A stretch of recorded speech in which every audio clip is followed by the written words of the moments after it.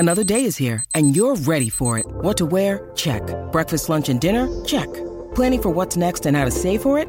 That's where Bank of America can help. For your financial to-dos, Bank of America has experts ready to help get you closer to your goals. Get started at one of our local financial centers or 24/7 in our mobile banking app. Find a location near you at bankofamerica.com/talktous. What would you like the power to do? Mobile banking requires downloading the app and is only available for select devices. Message and data rates may apply. Bank of America N.A., member FDIC.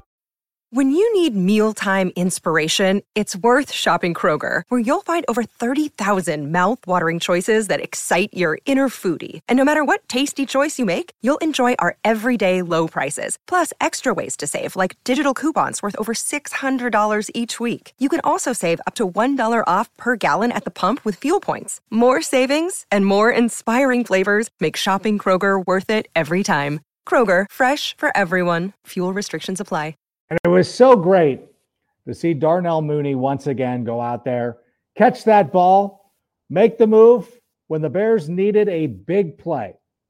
He was the guy who was out there making it, and slowly but surely, and I know that we're going to get into this in a couple of moments, slowly but surely, signs of life from the offense. Now, I would prefer they didn't wait till they were down 21-3 before they started going crazy and doing all sorts of things. But I think that we saw a pretty good game out of Luke Getsy. Justin Fields looked more decisive. Darnell Mooney out there making one-handed grabs. And what about my best friend, Velus Jones Jr.? You know, we talked about this at Rip Beer Company, which is the Huntington Beach home of the Sick Podcast. Actually, it's kind of the Southern California home of the Sick Podcast. How they needed to get Velus Jones Jr. involved more in this, especially in the red area, is where we wanted to see it. You know, he is such an explosive player. It seemed weird that they didn't have more plays drawn up for him, but you know what? He's just coming back from injury. We're seeing N'Keal Harry getting available, practicing this week. I don't know, starting to look somewhat decent. A lot of good things going on with the Chicago Bears, despite the loss on Sunday. We got so much to talk about. So, Sammy, why don't we go ahead and start the show? Turn up your volume. Because you're about to listen to The Sick Podcast with Adam Ray. Trying to cut it back. Justin Fields making magic happen. There goes Fields. Touchdown. The sickest Chicago Bears and fantasy football podcast. Brought to you by Underdog Fantasy and Air Pura. Sports entertainment like no other. It's gonna be sick. It's Tuesday night. You know what that means. It is time for Take It to the Rank. Big show planned for you tonight because, of course, the Bears are going to be playing on Thursday night against the Washington Commanders. So just a little bit of housekeeping for you. We will be recording our podcast for the end of the week after the game on Thursday. So if you're looking for it Thursday afternoon, maybe I'll do a little bit of a preview, maybe go on Instagram or something like that, or TikTok, anything like that, talk about the game ahead of time. But we will be joining you after the game on Thursday night. And of course, that show will air on WCKG AM 1530 in Chicago, the Chicago home of the Sick Podcast. But right now, let's bring in our co-host, Carmen Vitale, who is spending too much time with the opposing. No, I'm just kidding. How are you this evening? How are you doing? I'm great. I actually just got back from Hallis, so you can't even say that I'm spending too much time with any of the other teams in the division because I was with the Bears today. Fair enough. How are the Bears looking? How was practice? What did you notice? So we didn't go to practice because there wasn't practice. They were doing a walkthrough for the second day in a row, and then tomorrow is their first and only practice of the week. It's a bit of a different schedule than I've ever heard of, which is a little bit interesting. Usually, like, when teams have Thursday night games, they're on short weeks. Like Monday after the game is still a walkthrough. Tuesday, They go really hard. And then Wednesday, they kind of taper off again in anticipation of the game. Not the schedule for the Bears this week. They are walkthrough Monday, Tuesday, practice Wednesday, and then, of course, the Thursday night game. Interesting. Have you ever heard of a team doing that? Because it feels weird to me. Yeah. We were talking about it in the press room today because I had never heard of that. I was with the Bucs for 6 years. That's not how they operated anytime that they were on Thursday nights. I guess, like, I can kind of see it because you wait around all day Thursday. So, but like, I don't know if you can go so far as to count that as like a day of rest. Because it's like, it's still not quite like you don't get the overnight. And I think overnight is where a lot of, rest and recovery happens, obviously. So I don't know. I mean, we're going to see how this ends up working out. And with the Bears have talked about how they want to start faster and how they have to start faster. And I'm like, this seems a little counterintuitive to me, but I'm not a coach. I don't do these things for a living. So I don't make these decisions for a living. So it makes sense to Eberflus and his staff. So we'll see how it goes. Yeah, I can kind of see it. Like if you're used to practicing on Thursday anyways, then maybe staying in your same rhythm of not practicing on Monday and Tuesday because you don't normally practice on those days. You practice on Wednesday, Thursday, and Friday. So perhaps your body is used to that and you can make a little bit of an adjustment. It's similar to when I used to cover a college basketball team, Long Beach State, and the players always hated their practice schedule because they practice at 7:00 at night. And I said, when are all your games? They're like, well, 7:00 at night. I'm like, well, that's what your coach is doing. Like, he's not, why practice at 3:30 if you're going to play games, even on the Saturdays at 7:00? So it made sense. And I think they went to the tournament that year. So maybe the Bears do know what they're doing. It'll be interesting. It'll be an interesting experiment to see what's been going on. How did they, did you talk to the players though? How's the mood there despite the loss this week? Yeah, so they brought in, there was no open locker room today either, which was another kind of surprising thing. That's something I haven't encountered either. I know it's a short week, but usually that doesn't affect open locker rooms. Instead, they brought Roquan Smith and Justin Fields to the podium along with all of the coordinators. We did get to talk to some of the defensive coaches, assistant coaches too. So I got to talk to linebackers coach Dave Borgonzi. And it was after we had already talked to Roquan Smith. So that was kind of a tie-in. I'm going to have something on, for Fox Sports on that actually tomorrow. But I mean, Roquan, I tweeted this because I guess I probably haven't been around him enough, just switching over to this beat this season. He is so happy and positive and just like very upbeat every time I've seen him. And I talked to him in training camp too. So this is like a consistent thing that I've seen now. And he seems to be encouraged. Everybody seems to be encouraged. Justin Fields' press conference didn't last very long. But he did talk about how he's been focusing kind of like he's trying different things to kind of, ease himself in and calm himself down. And he said that he's been working on his breathing, like yoga breathing. So he said that he tried it in 2 games ago, and then he carried over into the Vikings game. The game against the Giants is when he first tried it. And then it carried over into the Vikings game to keep him calm. And I mean, that's kind of, he was really calm, like against the Vikings, even when things were kind of being really chaotic. So it seems to be working. Yeah, it's one of those things. If you ever take yoga, that was the most jarring thing because I think a lot of people think it's just stretching.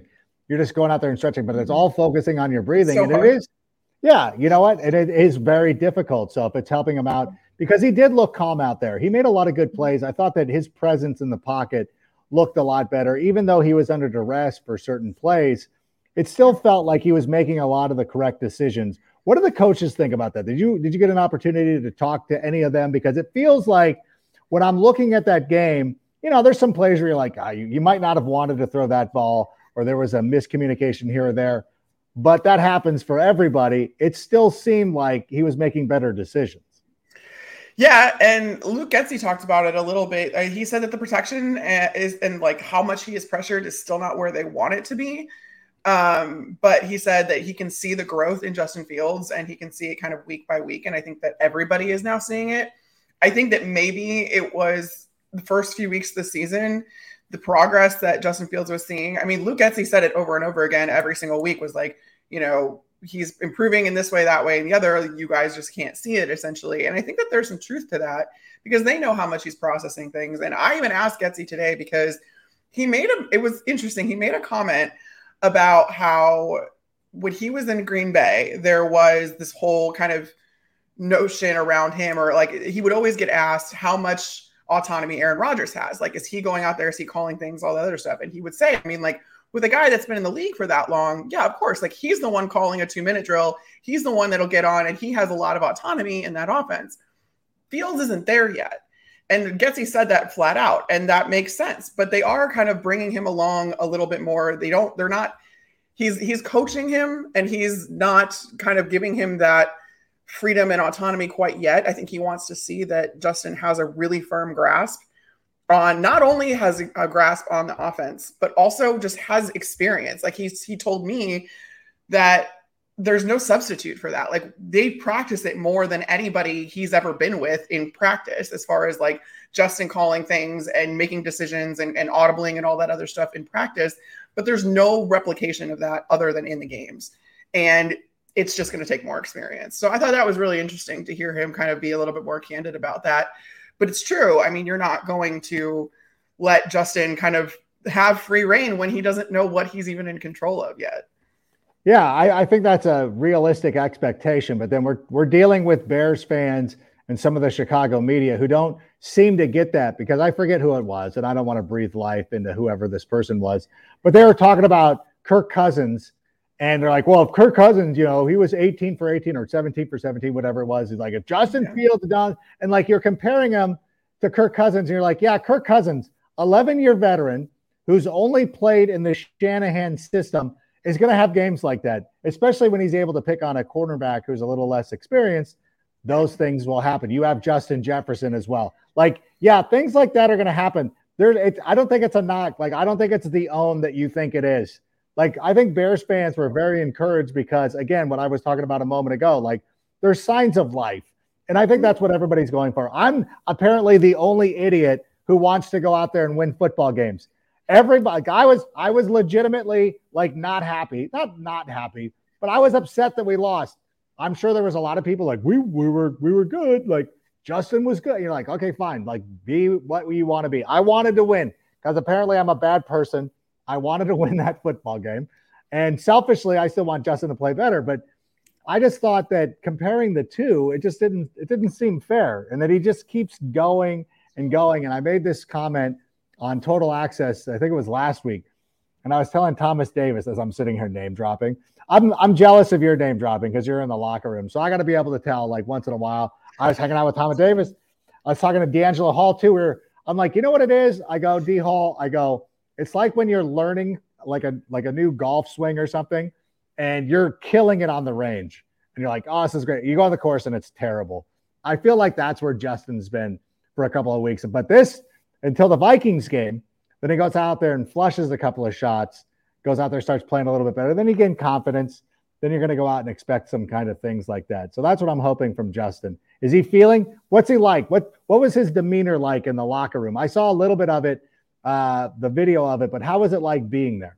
What was he? Yeah, I mean, he's just really chill. He's super calm. He is, very kind of like he's at ease, I feel like, when he's talking to the media and stuff like that. And I think that there's a little bit of, last week, especially before the Vikings game, like he was a little bit defensive and all that. And I don't necessarily think that comes out of being defensive. I think that that's just kind of you're kind of being asked the same things over and over again. And especially, like I said before, when you know that you're seeing progress internally and that maybe it's just not translating externally yet, it is frustrating to have to keep saying the same things over and over and over again.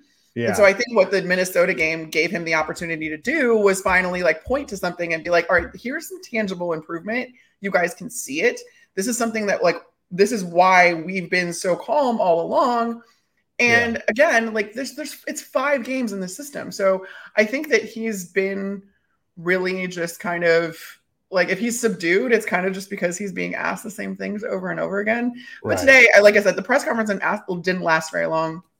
And I mean, he just seemed, he's just chill. Like, I don't really know how else to describe it. No, it's good. No, I felt like I never got a chance to talk to him, but I do know, like, talking to Eberflus and Getsy, like, they always make me feel better about everything. You're like, okay, like it's sort of the thing about, like, explain it to me like I'm a 5-year-old.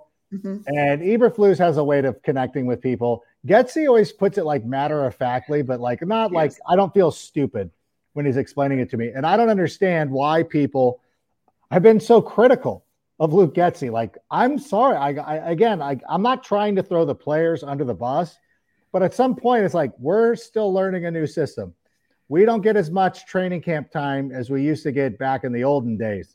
Back in the olden days when these guys could practice 2-a-days and do stuff like that, they would come in a little bit more prepared. It's now going to be a little bit of a work in progress, and I think that it's been very encouraging. and our coach isn't sitting there throwing Justin under the bus like the Washington Commanders coach is. So that's always a lot of fun too. But before I mention anything else, I did want to say that we got a Thursday night game, and if your fantasy season sucks and it's not going the way that you wanted it to go, well, guess what? You're in luck, because you can go to underdogfantasy.com, or even better, download the app. Download the Underdog Fantasy app, and you can sign up. And check this out. Underdog will match your first deposit up to $100. Just use the code SICK. You're in. You can do there's all kinds of cool contests. There's player props. You don't have to be tied into the bad decisions you made back in August, drafting Kyle Pitts, drafting Allen Robinson, who I'm not mad at. I'm mad at Matthew Stafford. I'm looking at the stadium. I'm mad at Matthew Stafford and all those guys. But you know what? You can go out. You can rewrite your season by going to underdogfantasy.com.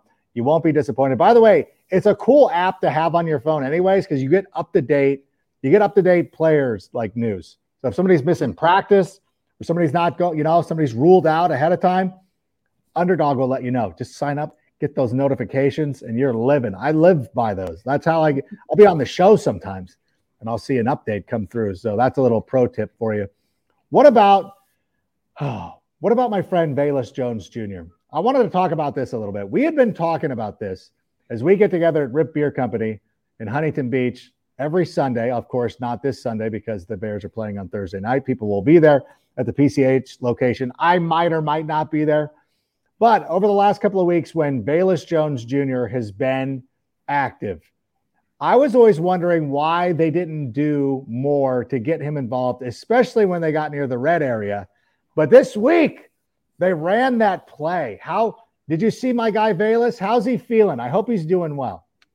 I didn't see him today, but no, I mean, Luke Getsy was asked about him and kind of getting him some more, like, are they trusting him a little bit more to get some more snaps on offense?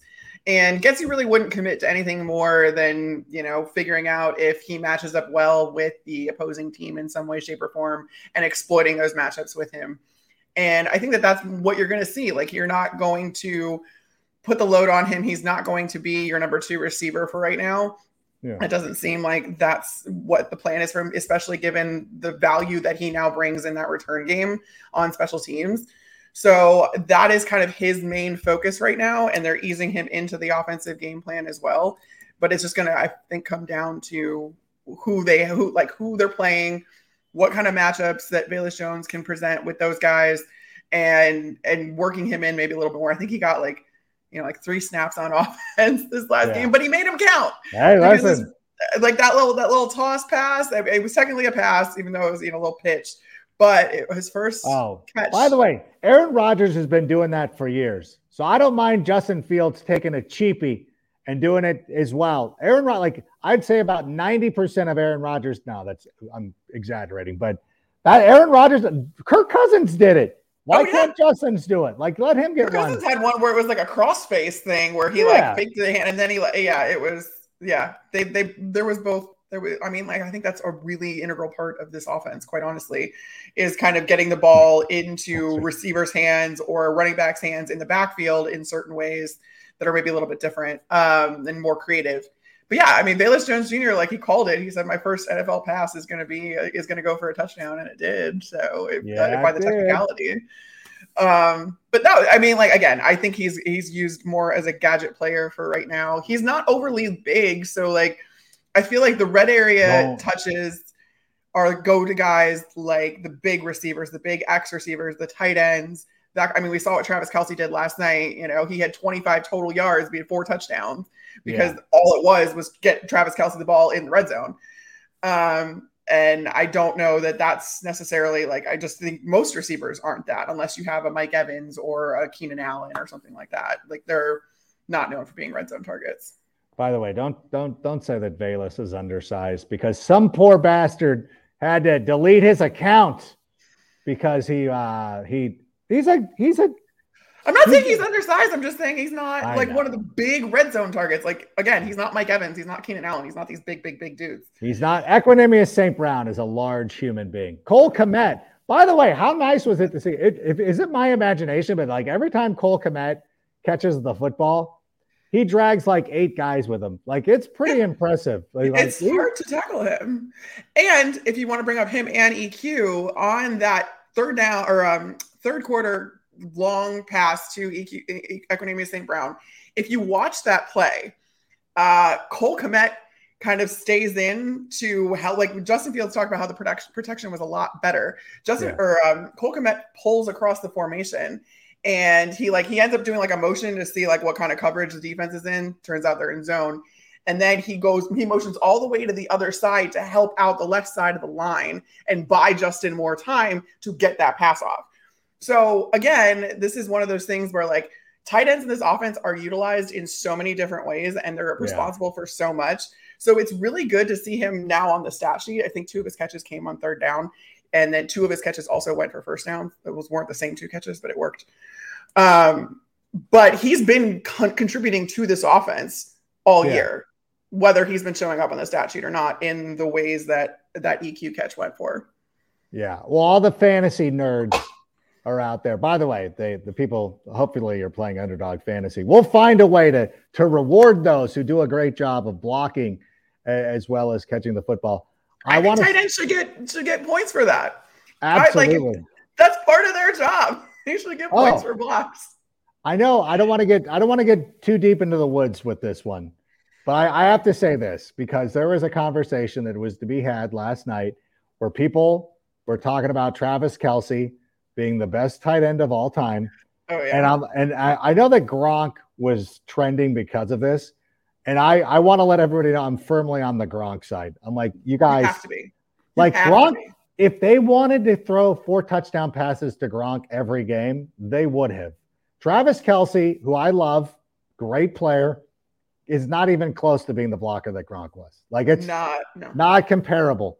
Like, not comparable. I would almost even say that, like, George Kittle's more valuable because of George, but George blocks a lot more too. Like, and that's kind of hurting his production. So that was the one thing that I just marveled at when I was in Tampa and when Gronk first got there. Because it took him a while to get going that first season, and he been joking to me. He's like, I'm a blocking tight end, but like he is a blocking tight end. He is quite possibly the best blocking tight end ever, on top of being the best receiving tight end ever. So like, it's not even a question. I'm not saying Travis Kelce is insane, and the duo between him and Mahomes is awesome. But I think that there's a recency bias that comes into here, whereas you're expecting in the fantasy era, not that Gronk was, pre-fantasy era, right? But like you want, because he still had all that production, but like you want tight ends that are catching footballs for your fantasy team, versus doing everything that a Y tight end needs to do. And Gronk is just by far and away the best at all of that. And I will never, ever hear an argument otherwise.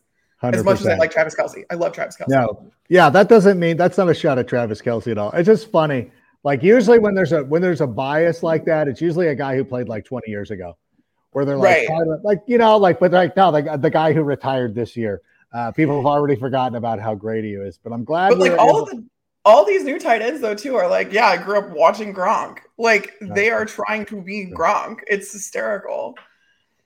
Then throw a block. That's all we ask. No, I'm kidding. But I'm glad we cleared the air on that issue. And by the way, speaking of clearing the air, I recently acquired an air purifier from our friends at Air Pura. And I got to be honest with you, it has been an absolute delight having it in the house. There are so many things, so many reasons why you need an air purifier. The kids are back in school, which means they're bringing in viruses. There's pollution. There's wildfires out here in Southern California. There's chemicals. There's my neighbor smokes. Like, I need an air purifier, and we got one from Air Pura, and it has been awesome. It is super silent. The kids love it. They think it looks like a droid from Star Wars. It looks super cool. It looks like it's part of the house. Like we bought this piece of modern furniture, but really what it's doing is clearing the air. And right now, anybody who is listening or watching the Sick Podcast, you can go to and find our friends at Air Pura Air Purifiers. Use the code SICK7 for 7% off your air purifier. You will not regret the purchase. What about some questions, Sammy? What are we doing? Are there comments? Are people there? Do you think, Bears fan 2006, do you think that Robert Quinn will be traded at the deadline? What do you think, Carmen? I hate to say it because I didn't want to necessarily be right about this. Prior to the season, I wrote about why the Bears should trade Robert Quinn, and like his like what his return was never going to be higher than prior to this season, especially now that, again, like this is still an adjustment period for this whole defense. We talk a lot about how the offense has a new system. The defense has an entirely new scheme. I talked to the Bears linebackers coach Dave Borgonzi today about that in particular, and he was like, it's still football, and with as much as defenses are in sub packages, it doesn't really matter. But one thing that struck me was that Robert Quinn said earlier in training camp that like going back to a 4-3 was like coming home because he spent all those years with the Rams in a 4-3. And he was super productive in a 3-4 last year, having those 18.5 sacks. And so like, I get that he probably thought that this was just going to kind of pick up where he left off as far as, the scheme went when he was in a 4-3. It's not proving to be as seamless as that. And now his trade value has drastically, I feel like, diminished. I don't know, if you could get like a 6th round pick for him, is that worth it?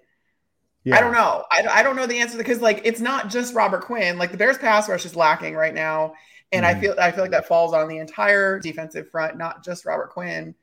But yeah, I don't really know what you're going to get from him. But I also like he could, once he gets a little bit more comfortable and everybody gets a little more comfortable, maybe you're going to see some more production with him. I don't know. I don't know. That's a long-winded way to say I don't really know. I just wish they would have done it earlier. Yeah, I guess. I don't know. I was willing to wait. And I think that, at a certain point, the Chargers came in and they had an offer for Khalil Mack, like one that you could not turn down, especially when they're picking up all of his contract. I still feel, and maybe I'm deluded, and I know that I get accused of being toxically positive way too much, and that's fine. But there's still a value with Robert Quinn. And I go back to last season, Von Miller was not playing well when he was acquired by the LA Rams. Like he was just kind of like, he was a fine player. He wasn't the Von Miller that we saw in the playoffs by any stretch of the imagination. And even what we're seeing right now in Buffalo. And I do believe that if we get a team that needs a player, and I don't know, I'm not sure that this is a fit. I'm just using this as an example. But if you have a team like the Baltimore Ravens, and I have no insight in this, I'm just using it as an example. But if you're a team like the Ravens or even the Bills, like I know the Bills wouldn't need to do it because they have Von Miller. But if you're a team that are going to be competitive every year and your picks don't matter, like not that they don't matter as much, but it's like we're good. Like we're a good team. We're not rebuilding. If one of those teams gets into a situation where they're like, we need somebody, I think a lot of them will look back into what Robert Quinn did last year and be like, well, this is an effective player if he's used in the right situation. You can even look at like what Leonard Floyd went through when he went, like he did not play very well for us, goes to LA, plays with Aaron Donald, suddenly does very well. Maybe the Rams, like I could see a team being desperate and then spending more than they need to. You know what I'm saying? It's like when you buy food. It's like when you buy food at the airport. Like, it would have been cheaper for me to stop at the Del Taco on the way here, but I didn't have time for that. I'm here now. I'm going to pay $10 for a bag of chips. Like, it's just one of those things that I'm hopeful that if they do end up moving on from Robert Quinn, and I could see it. And this was really, this was one of the things that I talked about coming into the season, is that I wanted to wait for this very reason, is to drive the price up. Like I feel like it's a perfect opportunity. So, but I think ultimately, I think he does get moved, as much as I hate to say it. I wanted to wait, and there was no way to predict this. I wanted to wait under the condition that he was still going to be a productive player, like tangibly productive, I should say. Yeah. Because defenses still have to account, or offenses still have to account for him. And that in itself brings value. But I mean, you talk about the Ravens. The Ravens just signed Jason Pierre-Paul. So and he had a sack this last game. So you're going to have teams that are going to be looking for some of those veterans. But I do feel like the first wave kind of already passed. Yeah. So I think it's going to hinge on some team having an injury that they can't overcome, that they're going to need to bring someone in for. And that's kind of that's your best bet to get some substantial return for him. Because otherwise right now, I mean, yeah, I just feel like his trade value went down, unfortunately, fairly or not. And I think that that's not to say I don't think he can be productive for either another team or down the line for the Bears. They just have some things to figure out up front first. Yeah, I think that, it definitely does need to be from a position of need. And if we can continue to wait and continue to make teams hold out, I know they pushed the trade deadline back a little bit. So hopefully that does work out in our favor. And who knows what's going to be going on with Carolina. If they start to have a fire sale as well, it might impact our value. And I know people are probably going to ask a question about that, but what else do we have, Sammy? There it is. Do you think the Bears? I knew it was. Listen, I can't imagine we weren't going to go throughout this show without talking about DJ Moore, and it's all hypothetical. We don't know what the Carolina Panthers are going to do. What do you think? Do you think what do you think the price would be for DJ Moore, and do you think the Bears would even make that move? Yeah, I struggle to figure out what kind of price it would take. Like they want to build. So I don't see them being very willing to part with any of these draft picks that they have. Because I think that, to get DJ Moore, you're talking at least a third rounder. Yeah. Which is, again, premium capital. Like, I think we get bogged down by thinking first rounders and second round, whatever. Like, third round is you can get very good players. You can get starters in the third round. And I don't think now is the right time to do it either. And I don't think that DJ Moore, I think if you were to get another receiver, if you were to trade for another receiver, give up some significant capital for another receiver, it needs to be a bona fide number one, gonna take the reins. And I don't know if there was a bias there because I was in Tampa Bay and so I just didn't take DJ Moore, whatever. I don't see DJ Moore as being that person. Oh my God. Is he going to command an entire unit? Is he going to lead that entire unit? Is he going to be your far and away? Is he far and away better than Darnell Mooney? No, but again, you have a situation similar to what happened when you had Alshon and Brandon Marshall, where you have two really good players.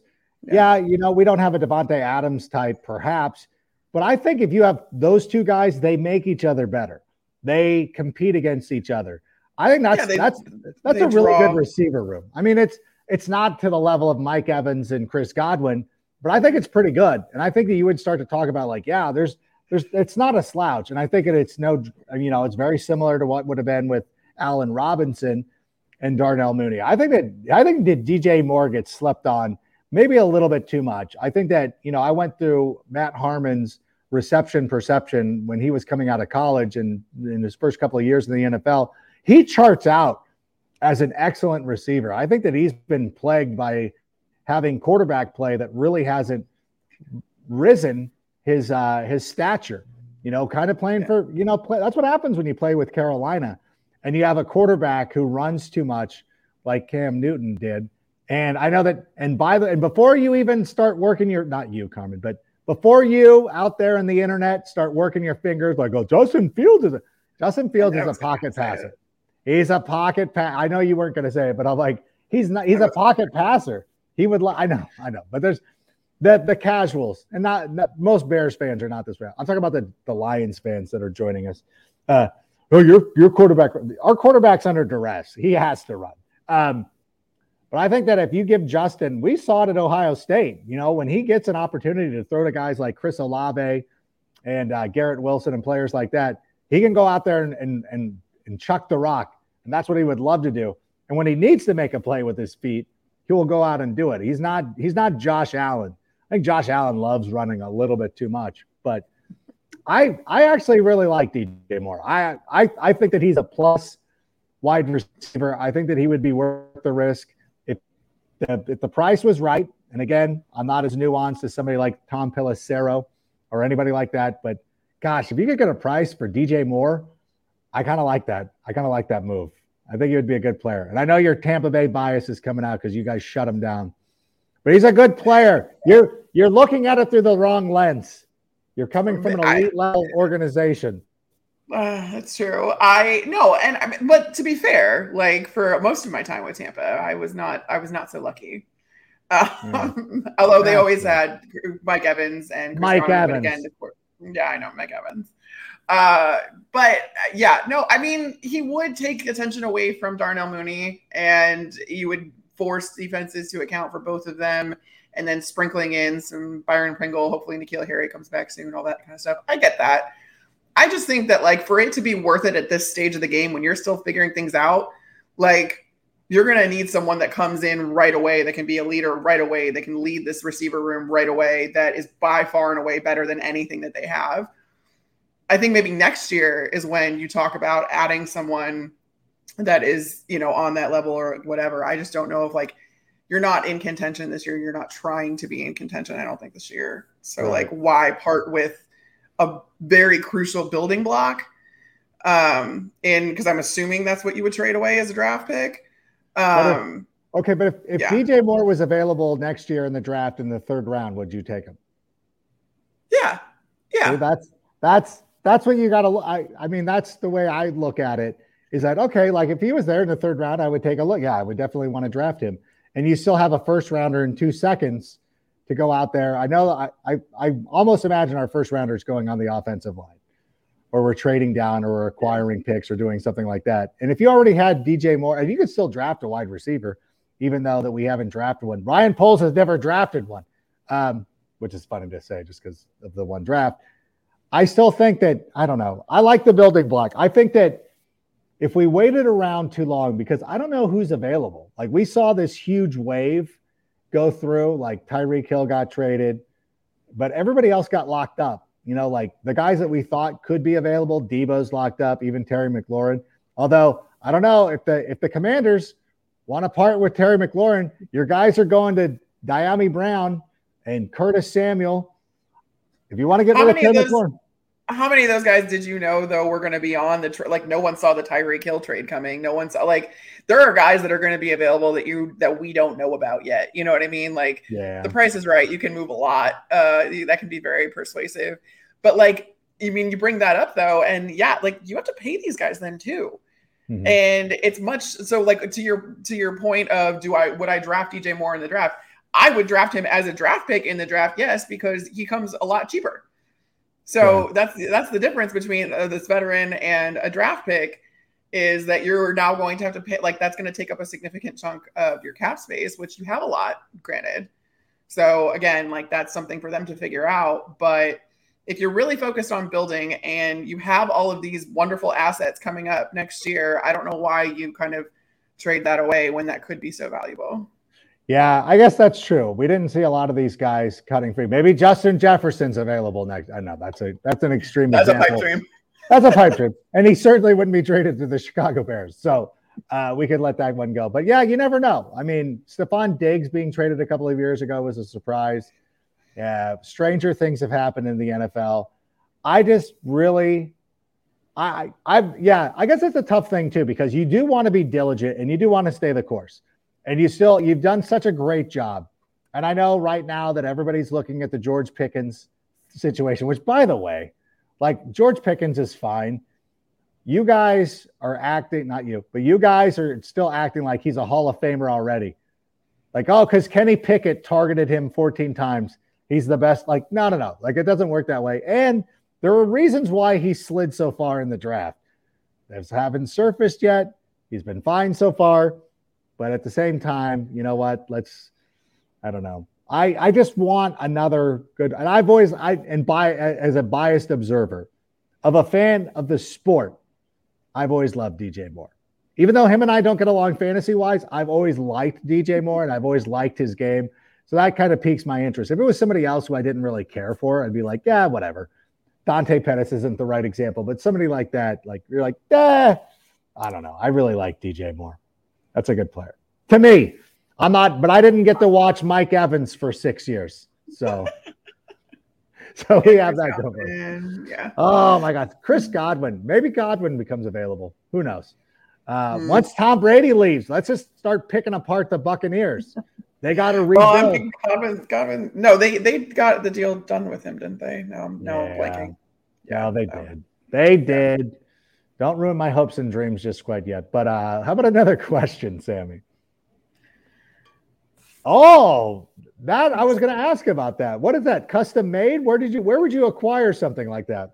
Amazon. First of all, there's a custom. You can do a custom thing, and that was like, I know I hesitate to say that it's a Tom Brady. I know it's a Tom Brady thing, but like at the same time, it's just it's become so synonymous just with football in general, and I just think it's funny because if you like LFG, like if you don't know, if you have to ask, then you don't know, and so like when my mom comes over, like she's not gonna know what that means, right? But it looks cool.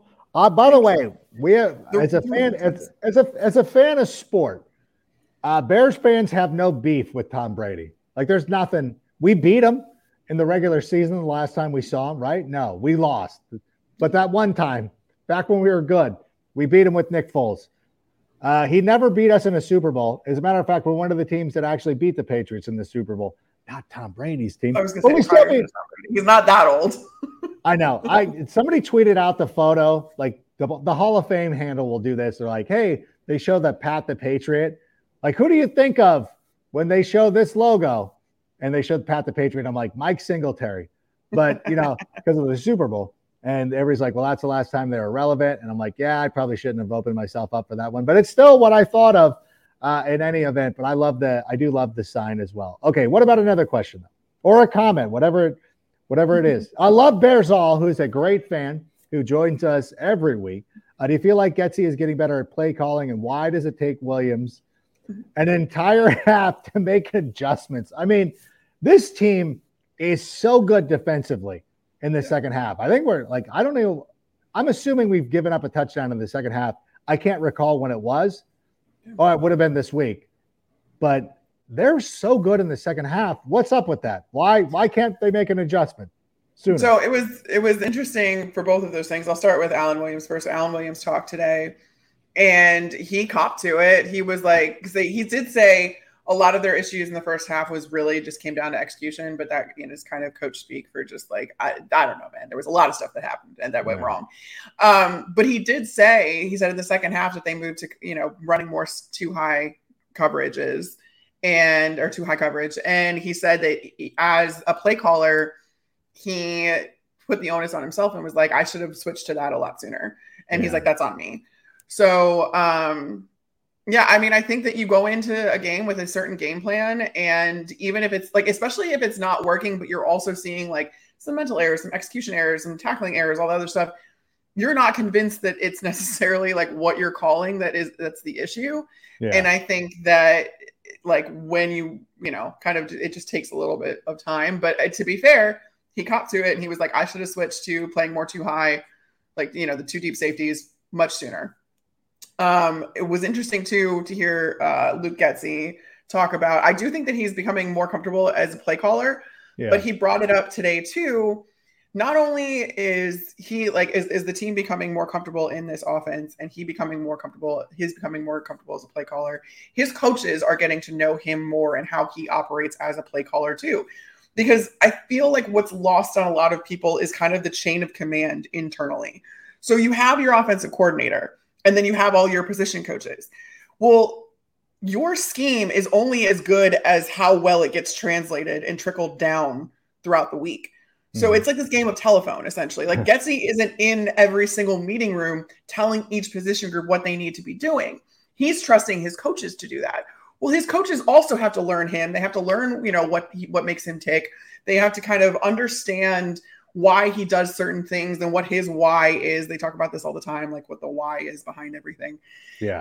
But it's true. And so I don't know if the average fan necessarily understands that that's how it works. And that's why I was not to, again, bring it back to the Bucs, but I was really close with that staff. And it was really cool to be able to see that these guys are just glorified teachers and you're only as good as you can teach. And that was a big emphasis for these guys. And I heard the, Bears coaches say the same thing today was, it's all about being a good teacher. Borgonzi said that today, actually, the linebackers coach. And he's been fortunate enough to have really good teachers as, coaches above him. So that's what I feel like is starting to click into place more than anything is not only are the players learning the system, but the coaches are learning Getsy. And that's all then translating a lot more seamlessly down the chain of command, if that makes sense. No, 100%. And it really does. Again, a first-year staff coming together, trying to work through all these wrinkles. And again, I always felt like it was ridiculous that people were knocking Getsy already, like this guy's a bum or whatever. And listen, sometimes when you're new, you're a little bit more conservative and you're going to take some time. And, he's like Getsy's playing, like he's working under Eberflus, and you still want to please your boss. And you still want to go out there and you want to make sure that you're doing the right thing and you want to put him in a position to succeed because Eberflus wants to win games as well. So if you're doing things to go out there and win games, you're still developing the quarterback. I know that it's not the same as having him go out there and throw the ball 50 times. But what is throwing the ball 50 times done for Jared Goff? What did it do for him last week? What has it done for a lot of these guys? What is it like? Look at Trevor Lawrence, kind of regressed last week. Nobody's worried about Doug Peterson. I really like the approach that Getsy's taken. And while he's been conservative at times, and it's annoying as a fan because you want these instant results, I can still sit here and watch the big picture and be like, okay, eventually this is going to pay off. Eventually he's going to take more chances. There were a couple of instances, that 3rd and 3 play that I think right before we did a field goal, like I would have rather have passed there. I might have done that. But we saw a coach last year or over the last 4 years that would completely ignore one side, like just one part of the game. Like he just wasn't going to run, like no matter what, or he would fall in love with dumb things and you'd be like, what is going on? I think the biggest gripe, which is fair, is being like at times Getsy gets a little conservative, which he'll grow out of. And as Justin continues to excel as a quarterback, there's going to be less instances of that. And he'll probably get the freedom to be like, no, I'm checking out of this. Because I think I can do this. And I swear to everybody else who's upset with this, I invite you. He's usually talking every week. If you listen to Luke Getsy talk, you feel immediately better. I don't know if that's me, if I'm a biased person, if I'm wishing him to succeed, but like every time Getsy talks, I'm like, okay, I get it. I don't always agree. But I'm like, I get it. I get where you're coming from. There's always a reason for what these guys do. Yeah. Like there always is. Like again, you may not agree with it, you may not whatever, but like there is so much prep work that goes into every aspect of these game plans. And like, this isn't his first rodeo as a coach. Like he knows what he's looking at and there's a reason behind doing something. And whether or not it pans out is another story, but like there's always a reason. That these guys aren't just like, I say this all the time, like they're not just looking at the play call sheet and being like, that one. Yeah. Like that's not how that works. Hey, screw it. Let's go. I'm just going to pick this one. Although I will say, so there was something interesting that actually Richard Hightower, the special teams coordinator, said today, which was that they had decided earlier in the week that they were going to do they were going to call an onside kick. And that was interesting to me. And I don't know if I'm reading too much into it or whatever, but I'm like, this seems like a very calculated, because at the time it was like, yeah, like Eberflus is being aggressive. And there was a couple of things like went for the 2-point conversion, then went for the onside kick. They went for it on 4th down, like all the other stuff. And I was like, oh yeah, he's being aggressive in the moment. But this seems to have been a very calculated decision earlier in the week of we are going to start being more aggressive. We're going to start taking more risks. Yeah. And I think that you should look for that kind of going forward with this team a little bit more. And I love it. Yeah, he joked about it not too long ago. As a matter of fact, it was before I went to Halas Hall myself, is he was talking about like being more aggressive. Like I'm never punting. Oh yeah. He was like, I'm never, I was there for that. Yeah. Saying that. And he was just like, yeah, we're never going to punt ever. But like, he was totally joking. He wasn't Dan Campbelling. No. But like, although I have a whole other thing on that, but we won't go down that road because this is. Whoa. What? Bashing the Lions is always. I'm not. No, this was actually in support of Dan Campbell doing that. I went through it yesterday and found that the Lions were actually very justified in going for it every time they did. No, they're fine. Why would? Yeah, they can go for it. But Eberflus was joking, and he will punt. But I do like being more aggressive and taking more risks. No, I think they want to. I think that you don't want to go full Brandon Staley, but you still want to be a little Staley. You know what I'm saying? Like you got to be a little. And by the way, like it's funny because I get to talk to people who are in and around the Chargers camp, and they find that Staley's like kind of a weird, not weird, but I don't know, awkward might be the best way to put that. Whereas, like, at least Eberflus is not, like, he's a human being. Like, I connected with him. His daughter graduated from the college that I'm a professor at. We knew he's a Huntington Beach local. Like, yeah, we connected. And he's kind of that person. I guess that's probably why I'm giving him the benefit of the doubt. And, going back to the whys, which is always a dangerous thing when you're talking about the Bears. Let's talk about the whys because it gives you Nagy PTSD. But I know that Getsy won me over when after the Green Bay game and they asked why he was in shotgun for that fourth down call. And he gave you the explanation.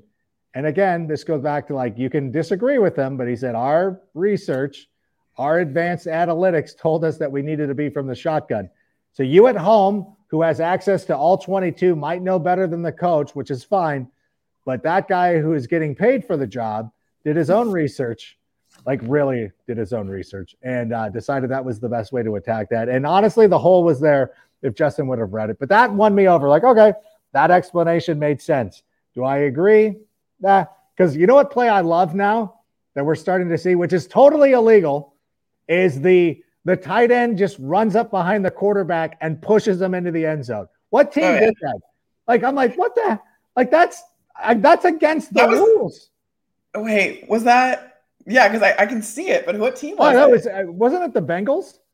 The Bengals did it on Sunday night, I think. Yes, it was the Bengals. Hayden Hurst pushed them into the end zone. Yeah. You're like, this is illegal.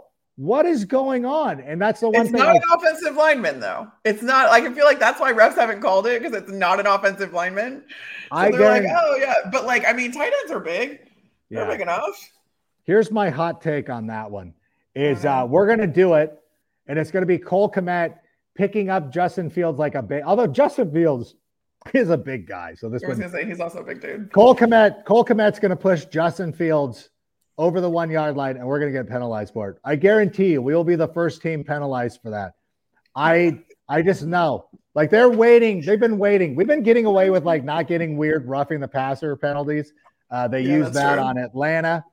Your boys down in Tampa got away with one last night. By the way, when you strip the ball from the quarterback, you should be able to rough them as much as you want. That's a story for another day. But I think that the Bears will get penalized for that. By the way, I want to talk about this. Is flopping legal in the NFL? Because that Vikings player that flopped on that push in the back. I want to see good scoring plays. Why do the referees hate fun? Like that? Was it Cam Dantzler that did it? Because it was on the Justin Fields run. Yeah. But it was. I mean, he sold it. I'm pretty sure it was Cam, and he sold it, and he was because he knew the ref was right there. Oh, I mean, it sucks when it happens against you, but like if you don't think any other player is going to do that exactly, like if you have the opportunity to do so, we have a team of gentlemen who will not stoop to such underhanded measures as the flop. Like the other, I did say. I mean, it got a touchdown taken back, so I just. By any means necessary, man. I got it. Fair enough. Sammy, let's do another question. If we've got any more, what will the Bears need to do to beat Washington? Number one, I'm going to say they need to score more points. I think that is the key. You know what? I really think it's taking advantage of I'm struggling because I'm trying to think. What's their nickname again? The Commanders. Taking advantage of them through the air because they have not been a great team at stopping the pass, like not at all. And they have a defensive coordinator who's kind of antiquated, both on and off the field. And you know what? They have been abused through the air this season. And I hope that perhaps the getting comfortable part of Justin Fields' repertoire has gotten us to the point. And they did. Listen, last week they started off in the shotgun, throwing the football. I hope they do that again, but I think it's going to be important for them to throw the ball through the air because I think teams are going to try to take away the run, but I think that if you can take advantage of the pass against the Commanders, that is a key to do it. But what do you think?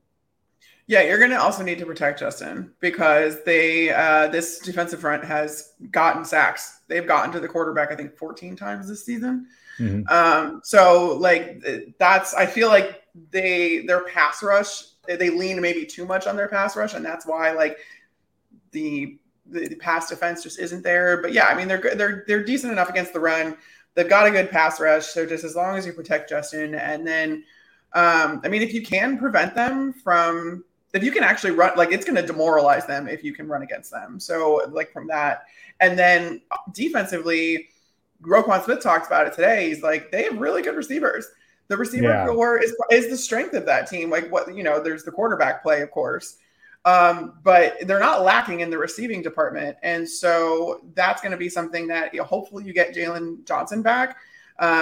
Defensive coordinator Alan Williams was kind of talking today like they were going to get him back. I think that he was close this last game, and then they ultimately decided to hold him back a little bit. But the Bears, again, have had the walkthroughs, but he has been listed as a full participant or estimated to have been a full participant if they would have had practice. So that's a good sign. We'll see what happens tomorrow when he actually does go through a practice. Again, that turnaround time is pretty tough, but getting Jalen Johnson back, Alan Williams said it today. He was like, I can't overstate how much he means to this defense. And Roquan Smith said the exact same thing, given that Washington's strength on offense is their receiving core. Yeah, just making that quarterback pause for a beat. We know that Carson Wentz could be pressured into mistakes. So hopefully, by the way, do you ever think too, Matt Eberflus, he saw Carson Wentz in practice a lot last season.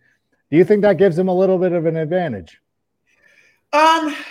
Maybe just in the sense that you kind of maybe know what makes him tick a little bit more, but just from what I've known about how coaching staffs and stuff operate, like you were never really concerned with your starting quarterback as a defensive play caller.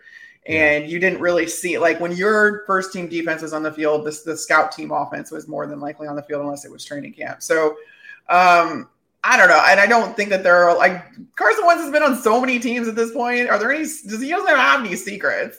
Yeah. Like I think you are like, he is what he purports to be. And so I don't know. I don't know that it'll like, I know that Eberflus isn't going to say that he has any sort of advantage. I mean, that's kind of a standard coach thing, but I also just don't think that maybe he does. Yeah. And by the way, I want to remind everybody, if you're watching us right now on YouTube or Facebook, please comment using the word sick to let us know that you're enjoying the show. If you're listening to us as a podcast, if you could like and subscribe, maybe leave in a review, put a 5-star review. I don't know, that would help us out an awful lot. And since this is the last time we will be talking before the game starts, I guess we do this every week, but again, a quick reminder, we'll be on after the game on Thursday night. So we'll be recording late after the game. So you'll get all our reactions. So when you wake up Friday morning, we'll hopefully have that for you. And of course, we'll be on WCKG AM 1530 in Chicago on Friday, 2 p.m. Central. But let's get it. What do you think happens on Thursday? Are the Bears going to walk out of this game victorious? I'm going to say yes. Okay. Is this the first time I picked them to win this season? Probably. I hope yeah. I mean, you look at the schedule too, and it's just like, this is your last opportunity for like a game that just is like super winnable. Yeah. So, it's prime time, it's at home. This is your shot to, kind of shift the narrative a little bit more around what this team is or perhaps what it isn't. And yeah, I think that the Bears are going to win because I also think that Washington is kind of a mess. So kind of a dysfunctional franchise. And yeah, when you look at some of the what you perceived as winnable games, heading into the season, you saw teams like the Falcons who are undefeated against the spread so far. The New York Jets have been playing incredibly well. There are going to be like some of the games that we thought would be like, well, these could go either way. Those teams are actually playing pretty well. But again, it's going to be difficult. The Bears are getting better. So, of course, hopefully we start to see some more of those and more of that progress as we go forward. But I look at this Washington team and say, look, if we don't beat this team, then it might be the haters might have been correct. But I'm pretty confident that they're going to be able to go out there. I think that, that Washington front four is very good, and they've got a lot of first rounders on that offensive line or on that defensive line. And even though we haven't played perfect, still allowed the Vikings to have a little bit too much success rushing the passer. I did like the decisiveness out of Justin Fields in that game. I hope that continues to go. think that David Montgomery and Khalil Herbert been playing very well. So we're going to find a way. We're going to win. It might not be pretty, but I want to put it on all those people who during last week's Thursday night contest were making jokes about the Bears and the Commanders being the Thursday night game. Let's go out and put up some points and entertain the world and go out there and get a victory. So I hope that's what we're going to see. And that's what I am predicting as well. So again, I want to thank everybody who joined us here this evening. Big thanks to Underdog Fantasy. Again, go to underdogfantasy.com, download the app, and of course, use the code SICK to get $100 off or get your deposit matched up to $100. And of course, Air Purifiers. We appreciate them and their love as well. Carbon, any last words before we get out of here? You always ask me this, and I'm still on the spot every single time. I've got nothing, man. I'm excited. I'm going to get to go to the game this week, so I'm really excited to be at Soldier Field for the first time this season. Okay, in the private chat, I'm going to be like, Carmen, I'm going to ask you for your final words, but that's okay. I know you do it every single time, and I'm never ready for anything like profound. I'm just not. Nobody should be taking advice from me. It's never a shock, but in any event, I want to thank you for being here. Thanks so much. Thanks to Anello and Sammy. And you know what? Bear down, and see you after a Bears victory on Thursday. And that's a wrap. Hope you don't miss us too much until next time. Follow the Sick Podcast with Adam Rank on YouTube, Instagram, Facebook, Google Play, and Apple Podcasts. Brought to you by Underdog Fantasy and Air Pura.